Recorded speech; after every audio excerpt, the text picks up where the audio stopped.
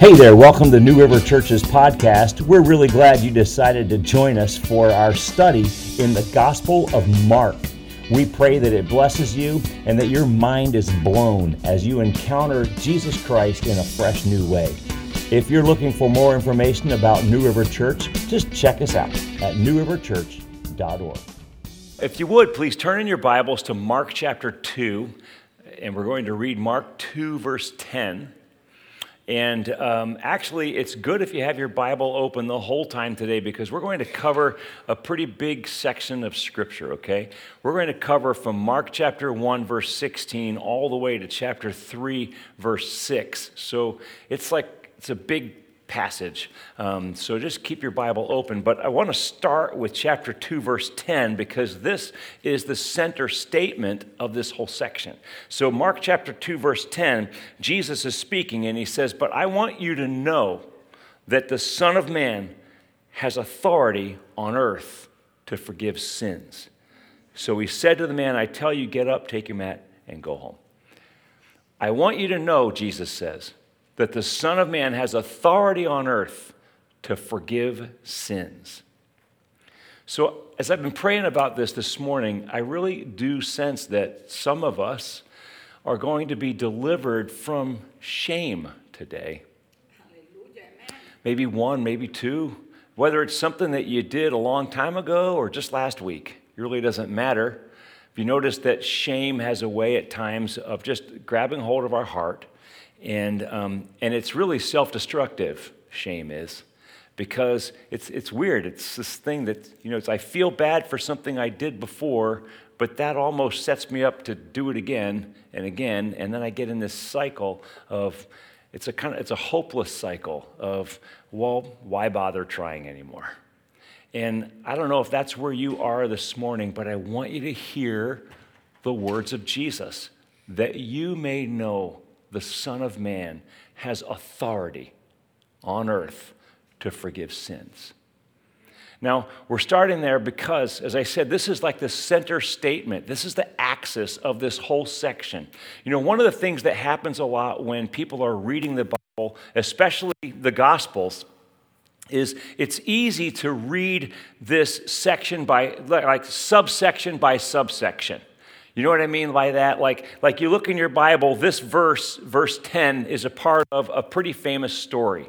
Jesus is teaching in a house, and these four friends, they take their paralyzed friend and they cut a hole in the roof and they lower him down. And a lot of people love that story. And you could preach a whole sermon on just that story. In fact, I'm pretty sure I've done it before in the past. And you wouldn't be wrong to do that. But when you do that, you also miss the flow of where Mark is going. Like, Mark is making a point as a writer. Does this make sense? And so one of the questions that you need to ask when you're reading Mark is, why does Mark choose to tell me this story? And why is he placing it here? Of all the things that Mark could have told us about Jesus, and there were many, don't you agree? In fact, I think it's in the Gospel of John. Like, if he were to write down everything, there's not enough libraries to fill it all. Like, Jesus did and said much more than just what we have written for us here. And so we have to ask, why does Mark choose this story from the life of Christ and choose to tell us this story here? Because Mark is putting these together in order to make a point. And we've learned last Sunday that Mark's point is that Jesus is the gospel. That's the first verse, Mark 1:1.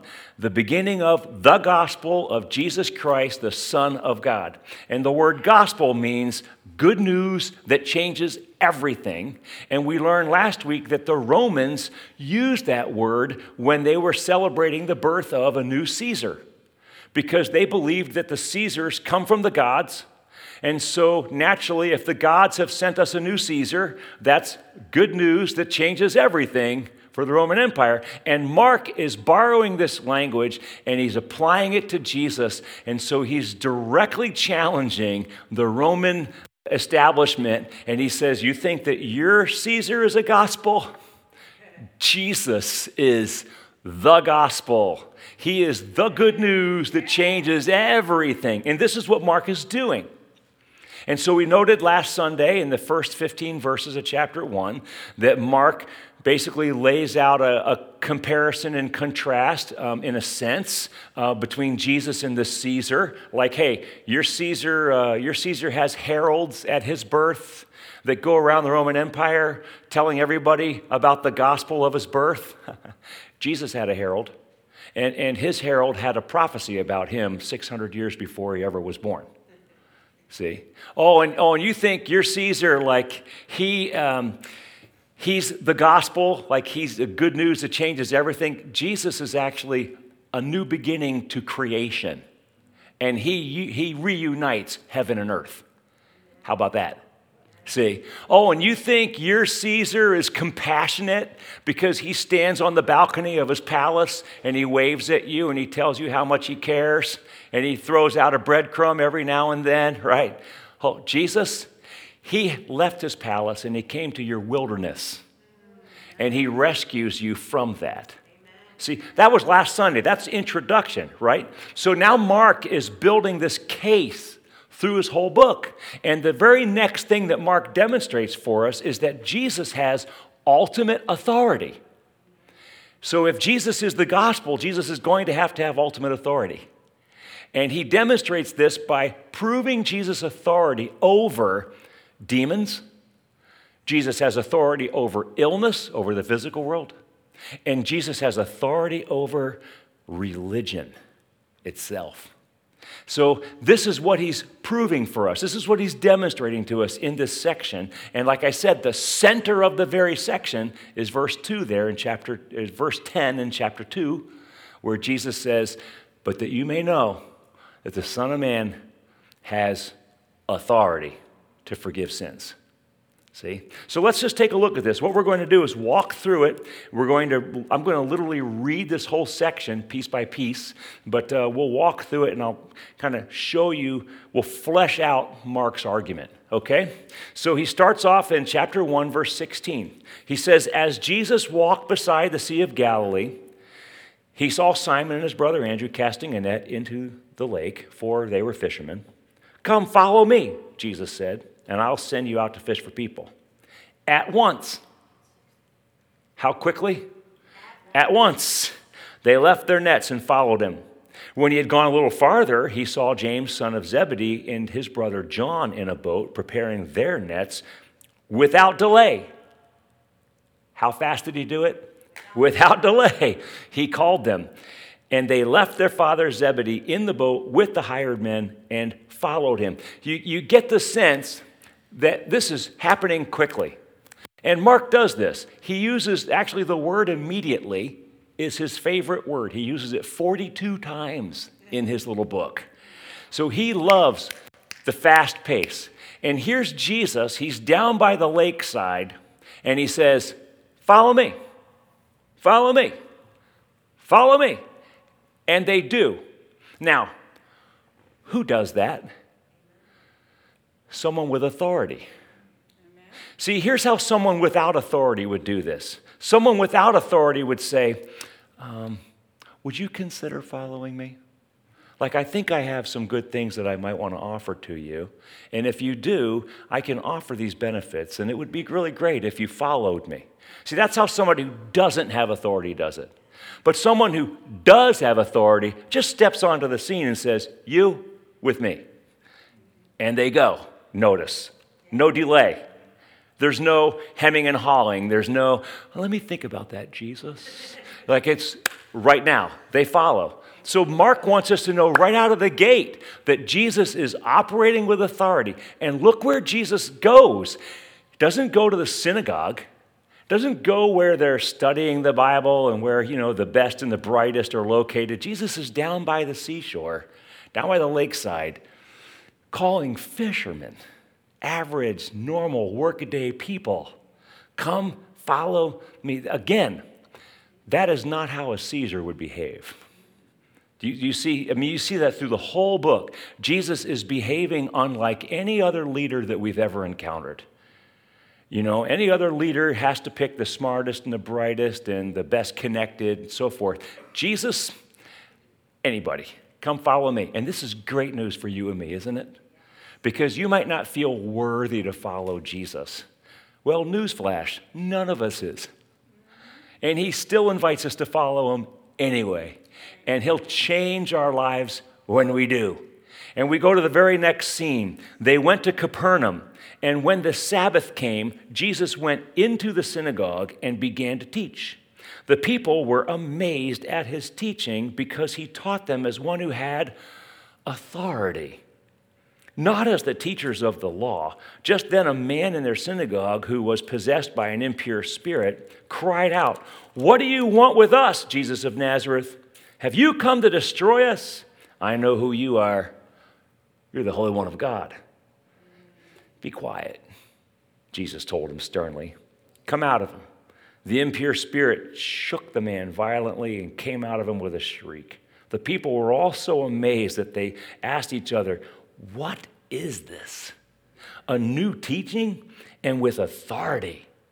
He even gives orders to impure spirits and they obey him." News about him spread quickly over the whole region of the Galilee. Can you just picture this little scene? It's a sunny, bright Saturday morning. It's a nice Sabbath. The boys are all at the synagogue having a great Bible study. And Jesus is teaching them. And they're blown away by his teaching because he teaches with authority, not like their teachers do. You see, the way that their teachers would teach is their teachers always had to cite other teachers in order to give credibility to their teaching. So a rabbi would say, well, as Moses says, da, da, da, da, da. Or as Rabbi such and such would say, blah, blah, blah, blah, blah. And this is how they would. And Jesus comes on and he says, "Hey, I'm telling you, totally different approach." And these men are just amazed, like, how do you have this authority? And then in the middle of Jesus' great sermon, this demonized guy speaks up. He says, "Hey, I know you. You're the Holy One of God."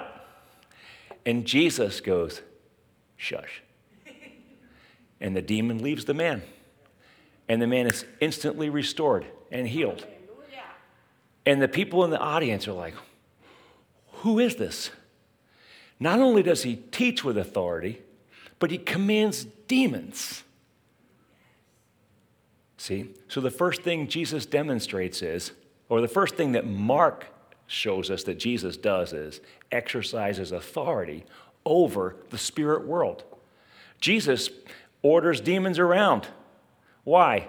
Because Jesus is the CEO. He's God. He's the one above all of the spirit realm, right? So a demon is just an underling. And Jesus gives them the command and they have to obey. Okay, next scene. As soon as they left the synagogue, notice you notice Mark does not give us time to take a breath. It's like, one scene, right to the next. He's moving us. As soon as they left the synagogue, they went with James and John to the home of Simon and Andrew. Simon's mother-in-law was in bed with a fever, and they immediately told Jesus about her. So he went to her, took her hand, and helped her up. The fever left her, and she began to wait on them. You notice that Jesus doesn't even say anything here. He just simply touches her hand. It's a brush of his hand. And this woman's fever is gone. Not only is her fever gone, but she's immediately serving. So she's restored back to complete health immediately. You see that? Like there's no recovery time. It's not like Jesus goes, "Hey, I'll pray for you," and 6 days later she's better. It's just his hand brushes her and her fever goes away. And she's immediately talking about what to make for dinner. And she's taking care of everything. See, Mark wants you to know that Jesus has authority over illness. That Jesus he just touches it. Like his very presence, and illness goes away. And there's a total restoration back to complete health. Who has this kind of authority? Well, the one who is over everything has this kind of authority. And then Look what happens. That evening after sunset, the people brought to Jesus all the sick and all the demon-possessed. The whole town gathered at the door. Can you imagine that scene? Can you imagine all of Manchester at your front door? The whole town gathered at the door. He says, and Jesus healed many who had various diseases. He also drove out many demons, but he would not let the demons speak. Why? Because they knew who he was. So interesting, little factoid, the first ones in the Gospel of Mark to recognize Jesus' true identity are demons. The very first ones. I wonder why. Well, they've known Jesus since before the creation of the world. Have they not? And here they've been mucking things up down there in Palestine in the first century, wreaking havoc in people's lives, and here comes the boss, right? He stepped in. And now these demons, we know, they know they know who he is, and they know who they are in relation to him, and they're like, okay, we're out. And Jesus commands them. See that? It's amazing.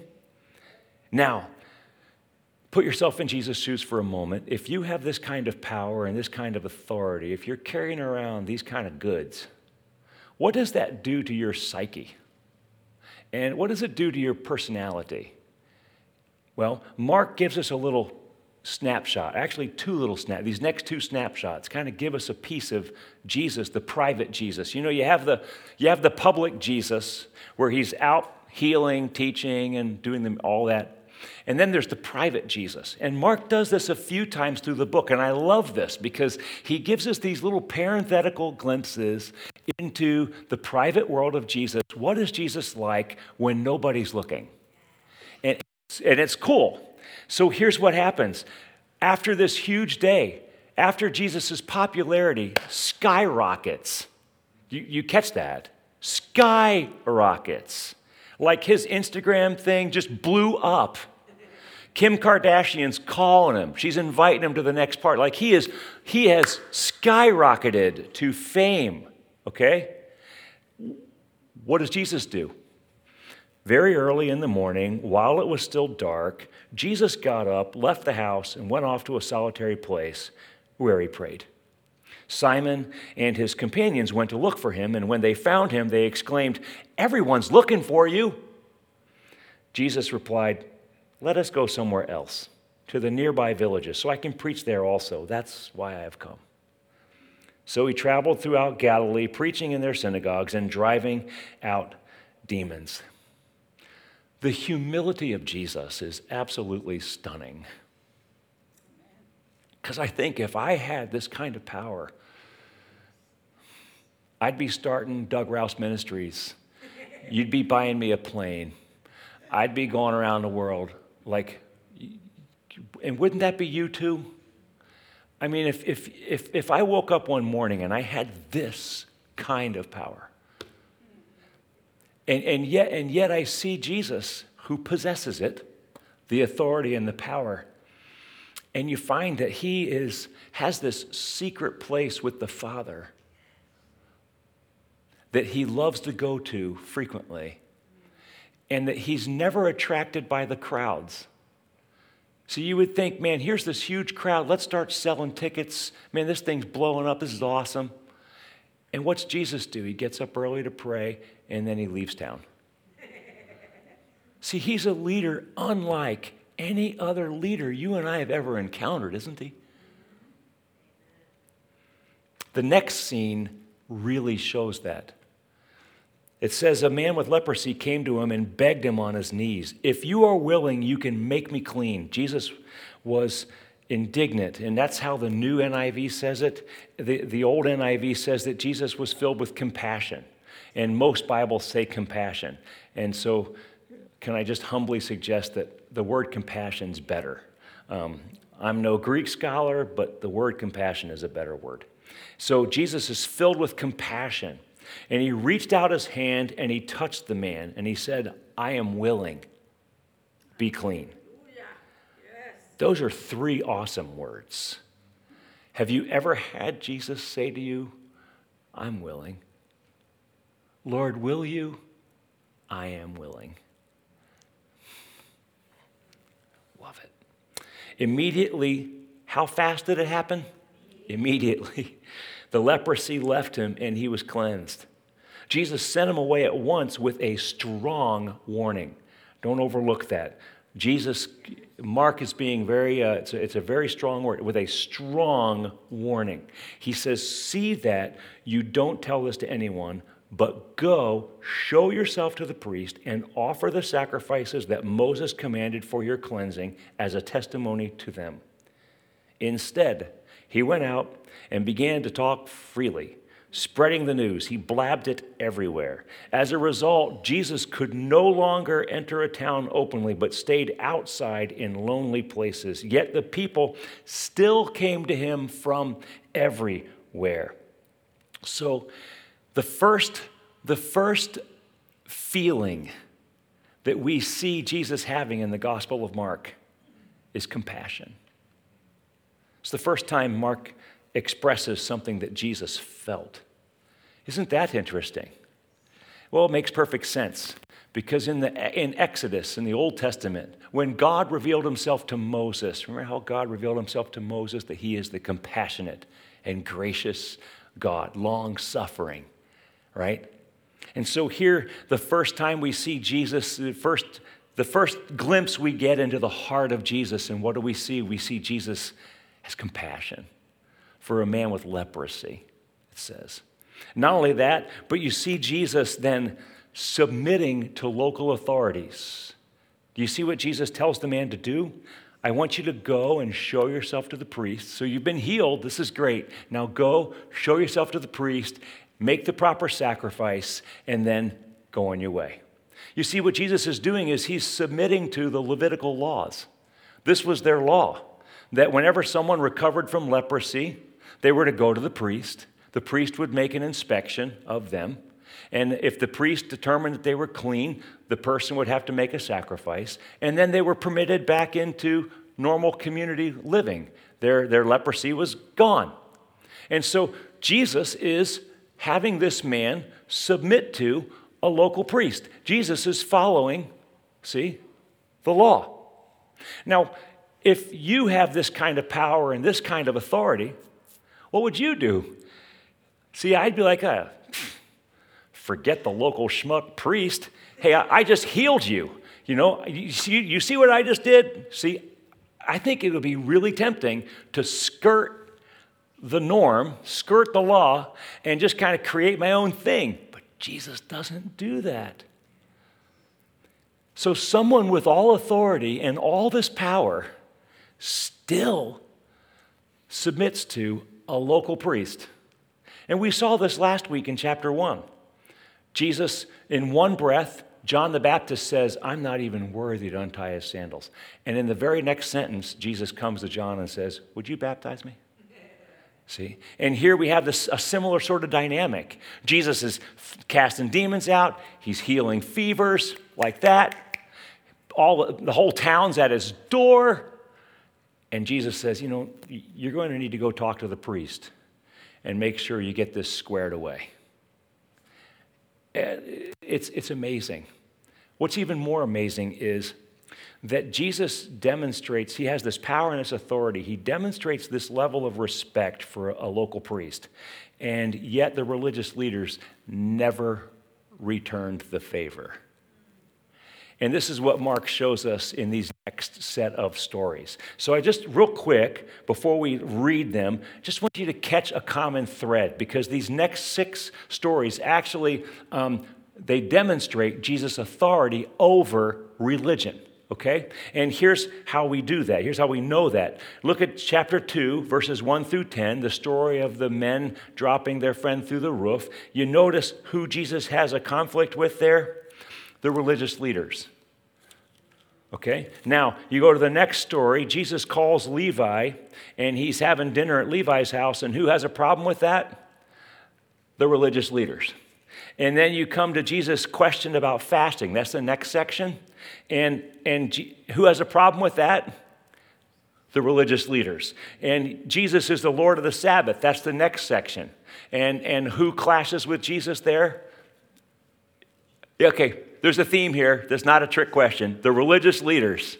And then chapter 3, verses 1 through 6, Jesus heals a man with a shriveled hand on the Sabbath. And who gets upset with him?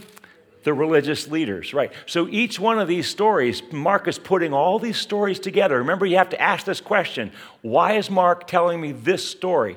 Well, in this section, Mark is showing us the clash that Jesus is having with religious leaders. And ultimately, Jesus comes out on top because Jesus has ultimate authority.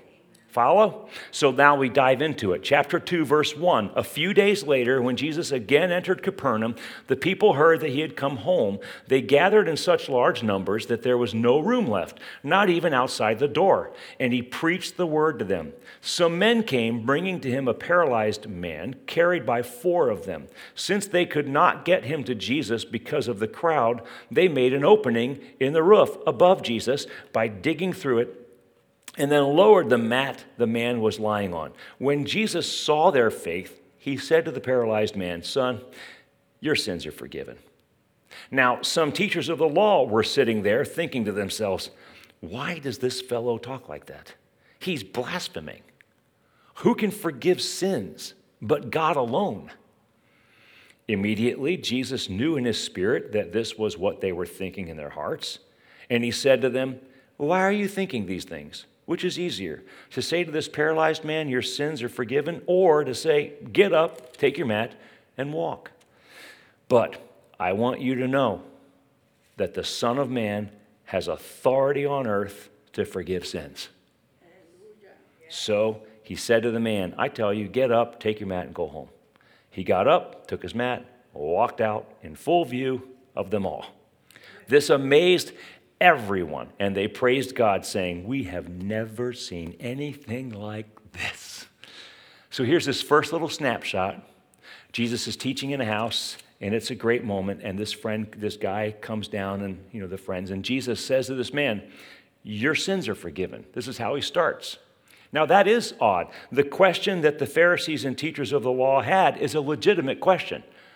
Who can forgive sins except God alone? There's nothing wrong with that question, wouldn't you agree? And they're right. God is the only one who could forgive sins. And of course, they're not recognizing that Jesus standing there is God in the flesh, but their question's not wrong. And then Jesus asked this question, and I love it. There's so much in there. Which is easier to say? Your sins are forgiven, or take up your mat and walk? I mean, you acknowledge, right, it's a lot easier because there's no evidence that someone's sins have been forgiven. There's no immediate evidence, is there? "Oh, your sins are forgiven." Great. Well, that's really nice of you. Or I could say, or take up your mat and walk. And if the guy's still laying there, I'm a fraud. See? So Jesus is saying, which is easier? But think about this from Jesus' perspective. Knowing what you know about Jesus, which is easier for Jesus to do? To forgive the man's sins or to heal him? See, it was going to cost Jesus his life to forgive the man's sins. So for Jesus, it's easier to simply say, take up your mat and walk, and that's what he does. He says, take up your mat and walk, and the guy gets up and he goes home. Jesus demonstrates with this, I have the authority to do what I'm doing. I can command illness, I command demons, and I also forgive sin. Amen. This next little snapshot, we go on. Once again, Jesus went out beside the lake. A large crowd came to him, and he began to teach them. As he walked along, he saw Levi, son of Alphaeus, sitting at the tax collector's booth. "Follow me," Jesus told him, and Levi got up and followed him. While Jesus was having dinner at Levi's house, many tax collectors and sinners were eating with him and his disciples, for there were many who followed him. When the teachers of the law, who were Pharisees, saw him eating with the sinners and tax collectors, they asked his disciples, "Why does he eat with tax collectors and sinners?" On hearing this, Jesus said to them, "It's not the healthy who need a doctor, but the sick. I've not come to call the righteous, but sinners. So Jesus is calling another disciple, isn't he? And this time it's Levi. Levi is also known as Matthew. He's got the same name. Matthew is his Greek name. Levi is his Hebrew name. He went by both names. And so here Mark calls him by his Hebrew name, Levi. Levi's a tax collector. And in this day, tax collectors were the bottom of the barrel. They were reprobates, scallywags, ne'er-do-wells. They were thieves. They did not have good reputations. And not only that, but Levi is a Jew. Many of these tax collectors are Jews working for the Romans, right? Which really puts them in the bad graces of their fellow Jews. But think about this from the perspective of Mark's original audience, who were Romans. If you're a Roman and you read this, you're like, oh, he's working for us. Cool. You follow that? Mark is a great writer, and he even uses Levi's Jewish name to emphasize that. Here's a Jew working for the Romans. You don't want to miss these little nuances, and I love them. They make the text come alive. So here's Jesus. Now he's having dinner at Levi's house, and all of Levi's tax collector and sinner friends, they come. Don't miss this either. This is significant. Let's go back a little bit and follow the flow. What's the first feeling that Jesus has, we see him having towards the leper? Compassion. He has compassion. And then in the very next snapshot, the man through the roof, Jesus forgives sins. And then in this very next snapshot, Jesus is having dinner with sinners. You catch this? It's his compassion that leads to his forgiveness that led to fellowship with sinners. Do you see his heart for you? I love that. Now, the religious leaders, they don't like that at all. So they criticize him for having dinner with sinners. And Jesus makes this point, it's not the healthy who need a doctor. It's kind of a dig, isn't it? You guys think you're healthy, so you don't think you need a doctor. I've come for those who actually know they need help. So that's who Jesus is with. And I love that. That's a good word for you and me. Because you might be a scallywag, a ne'er-do-well, tax collector type, and Jesus has come to have dinner with you. He has compassion, and he forgives, and he wants to have fellowship. Do you catch his heart? Oh, such a beautiful heart he has. Now it says the next scene, moving on. Now John's disciples and the Pharisees were fasting. Some people came and they asked Jesus, how is it that John's disciples and the disciples of the Pharisees are fasting, but yours are not? Jesus answered, well, how can the guests of the bridegroom fast while he's with them? They cannot, so long as they have him with them. But the time will come when the bridegroom will be taken from them, and on that day they'll fast. No one sews a patch of unshrunk cloth on an old garment. Otherwise, the new piece will pull away from the old, making the tear worse. And no one pours new wine into old wineskins. Otherwise, the wine will burst the skins, and both the wine and the wineskins will be ruined. No, they pour new wine into new wineskins. So John's disciples, that's John the Baptist, his disciples, and the Pharisees, they're fasting. Maybe they were hangry, I don't know. But they weren't really happy about the fact that Jesus and his disciples were not fasting. And you notice what Jesus claims? He claims that he is the bridegroom. For these ancient Jews, that is an audacious claim. Because you see, in the Old Testament, God calls himself the bridegroom and Israel the bride. And here Jesus is essentially claiming to be God. See? Well, obviously, they don't like that claim. So we move on. It heats up. These next three stories, actually, now you can sense Mark is building up to this punch at the end. So now the heat is increasing on Jesus. The next scene, Jesus is Lord of the Sabbath. One Sabbath, Jesus is going through the grain fields, and as his disciples walked along, they began to pick some heads of grain. The Pharisees said to them, "Look, why are they doing what's unlawful on the Sabbath?" He answered, "Have you never read what David did when he and his companions were hungry and in need? In the days of Abiathar, the high priest, he entered the house of God and ate the consecrated bread, which is lawful only for priests to eat, and he also gave some to his companions." Then Jesus said to them, "The Sabbath was made for man, not man for the Sabbath. So the Son of Man is Lord even of the Sabbath." So these Pharisees, teachers of the law, criticized Jesus and his disciples for picking grain on the Sabbath. That's like working, according to their rules, working on the Sabbath. That's a no-no. And then Jesus makes this claim, actually, I'm the Lord of the Sabbath. Now think about how this would land on these people. Jewish people, up to this point, had been honoring the Sabbath for roughly 2,000 years. Roughly 2,000 years, every Saturday, set aside as a day for rest, a day for worship. And here's Jesus saying, I'm the one you've been worshiping every Saturday for the last 2,000 years. I'm the Lord of the Sabbath. Well, how do you think that they handled that? Well, they were upset about picking grain. That really gets them upset. And Mark shows us that in the next story. Now it culminates with this next story. Another time, Jesus went into the synagogue, and a man with a shriveled hand was there.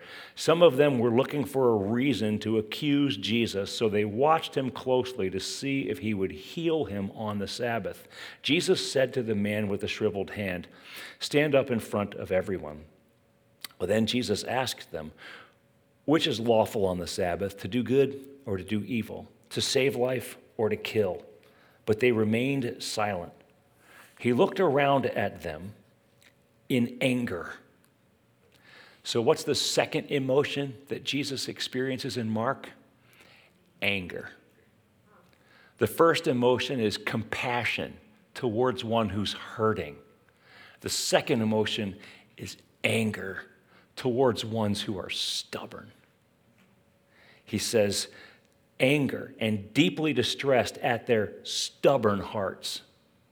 Jesus says to the man, "Stretch out your hand." He stretched it out, and his hand was completely restored. Then the Pharisees went out and began to plot with the Herodians how they might kill Jesus. And that ends this little section on Jesus' authority. Here we are, we're just at the beginning of chapter 3, and they're already trying to kill Jesus. Isn't that something? So Mark wants you to know right away, Jesus is stirring things up, isn't he? And they don't like it. Not one bit. But is Jesus stirring things up the way that we would think of him as stirring things up? He's not a rebel, is he? He's not this anarchist who's just, this anti-establishment revolutionary that's not him, is it? Jesus is just stirring it up by his presence. He's just there. And these guys are not liking it one bit. The fact that Herodians and Pharisees came together to kill Jesus is also stunning, because you couldn't find two more different opposite groups of people. The Herodians were Jews who sympathized with Rome.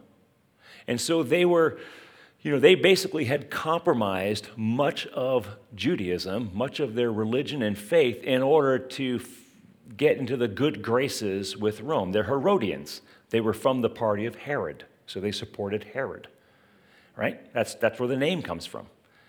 Pharisees, the name Pharisee literally means separatist. They were the ones holding on to the purity of Israel and her way of life. So you could not find two more opposite groups of people. And what did they come together to do? Kill Jesus. See, there's nothing like an enemy to bring us together, right? What do they say? An enemy makes friends, or something like that. Like there's a saying like that. And these guys were enemies, but then they had a common enemy, and now they're working together to get rid of Jesus. Why? Because he was a threat to their established way of life. And they knew it.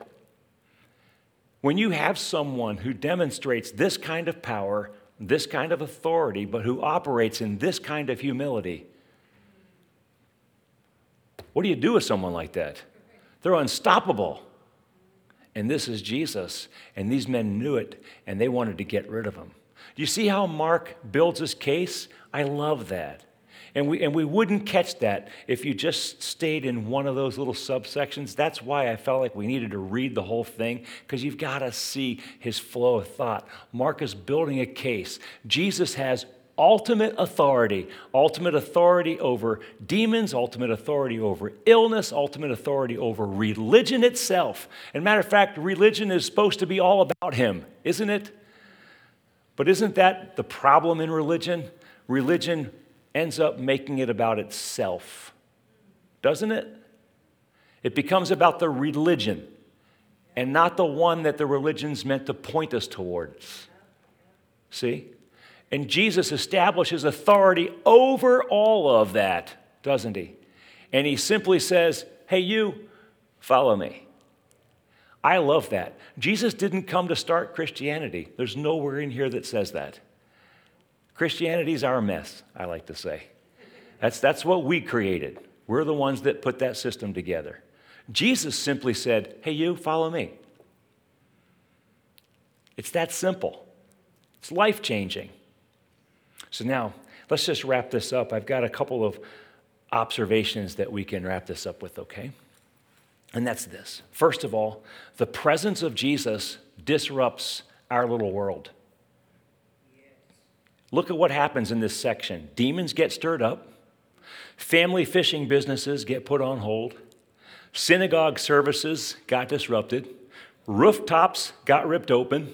Sabbath traditions get blown up. Social norms get turned upside down. Jesus disrupts our little world. And then, see, therefore, as Jesus says in chapter 2, verse 22, he says, we need new wineskins in order to even hold what he has to offer. Does this make sense? This is why we need new wineskins. Because Jesus is completely different, unlike anything or anyone else that we've ever tried before. So you know you have a sin problem. We know that we're broken. We know that. We don't have to look far. I know that I'm broken. Right? Can we be honest? And, we can see it. And then we see all of the ways that we've tried to fix the brokenness on our own. And that brokenness, and that just makes it more broken. See? And Jesus says, I've come, his presence disrupts all of it. Not because he's rebellious, but because he's infinite, and the infinite moves into the finite, and the finite gets shook up. And Jesus says, you're going to need new wineskins. You're going to need a whole new way of thinking just to embrace this life that I'm bringing to you today. See? Have you ever noticed that the closer you walk with Jesus, the less of the old you can take with you? General rule of thumb.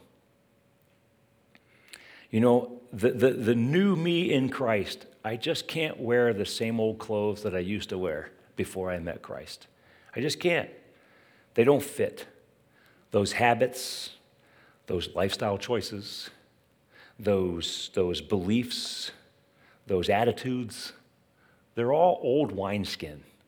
They just don't fit. They need to go. Jesus is making everything about you and me new. Everything. And I don't know about you, I'm ready to embrace it because the old sure isn't working. Amen? The second observation we can make is this. Jesus commands demons to leave, but he invites sinners to follow. See that? The first people to follow Jesus were fishermen and a tax collector. And Jesus called them while they were at work. He didn't call them in a synagogue. He called them at work. Which leads me to think that maybe more is going on where you work than you realize. The best work that Jesus is doing isn't really in this room. It's where you work every day. That's where Jesus is working. And I love the fact that Jesus invites sinners. I love that. And then the third observation is this. The first ones to recognize Jesus as God are demons. We noted that earlier. So that means this. Knowing that Jesus is God is not what saves you. Demons know that Jesus is God. I think we would agree. They're not going to heaven. So knowing that Jesus is God is not what saves you. Trusting in Jesus to forgive your sin and to make you right with God, that's what saves you. Trusting in Jesus, that you may know that the Son of Man has the authority on earth to forgive sins. Central statement. Can I trust this one to forgive my sins? Because that is what saves you. And then the fourth observation is the first emotion that Jesus expresses in Mark is compassion. The next thing Mark shows us is Jesus forgiving sin. And then the next thing Mark shows us is Jesus having dinner with sinners. And I love that. That compassion for sinners led to forgiveness for sinners, led to fellowship with sinners. Jesus, I'm so thankful, aren't you? Because I'm a scallywag, I'm a ne'er-do-well, I'm a loser like these guys. And here's Jesus right in the middle of it all.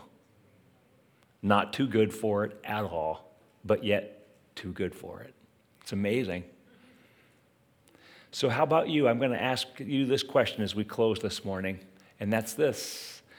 Given what Mark has just shown us, does Jesus have the authority? Are you convinced?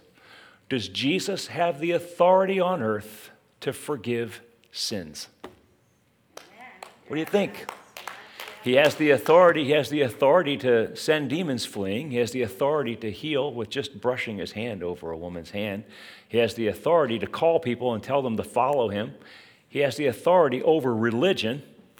Does Jesus have the authority to forgive sins? Yeah, I think he does. So why are you carrying shame? If Jesus has the authority to forgive you, why can't you forgive you? Given the price that he paid and all that, Jesus has demonstrated everything. He's done everything he can to let you know that he's more than willing to forgive you of your sin. When you put the authority and the power of Jesus together with the compassion of Jesus, you can rest assured that he is willing and able to forgive your sins. Wouldn't you agree?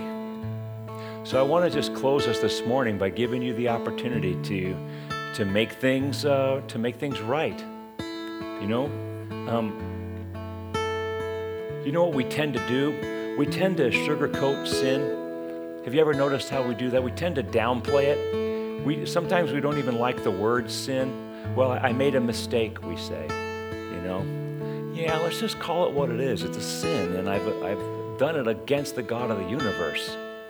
But as we've seen here in Mark, how does God feel about you and me?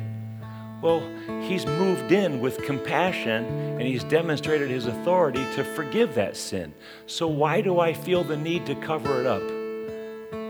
Does that make sense? Just let it out there and allow God to deal with it, to forgive it, and to set you free from it. And I believe that's what he wants to do for you this morning. I do. So I'm just going to pray, and then Karis and Jonathan will lead us in this closing song, and our altar's open. You can come and just process this with the Lord, okay? And I believe that this morning here, Jesus will set you free.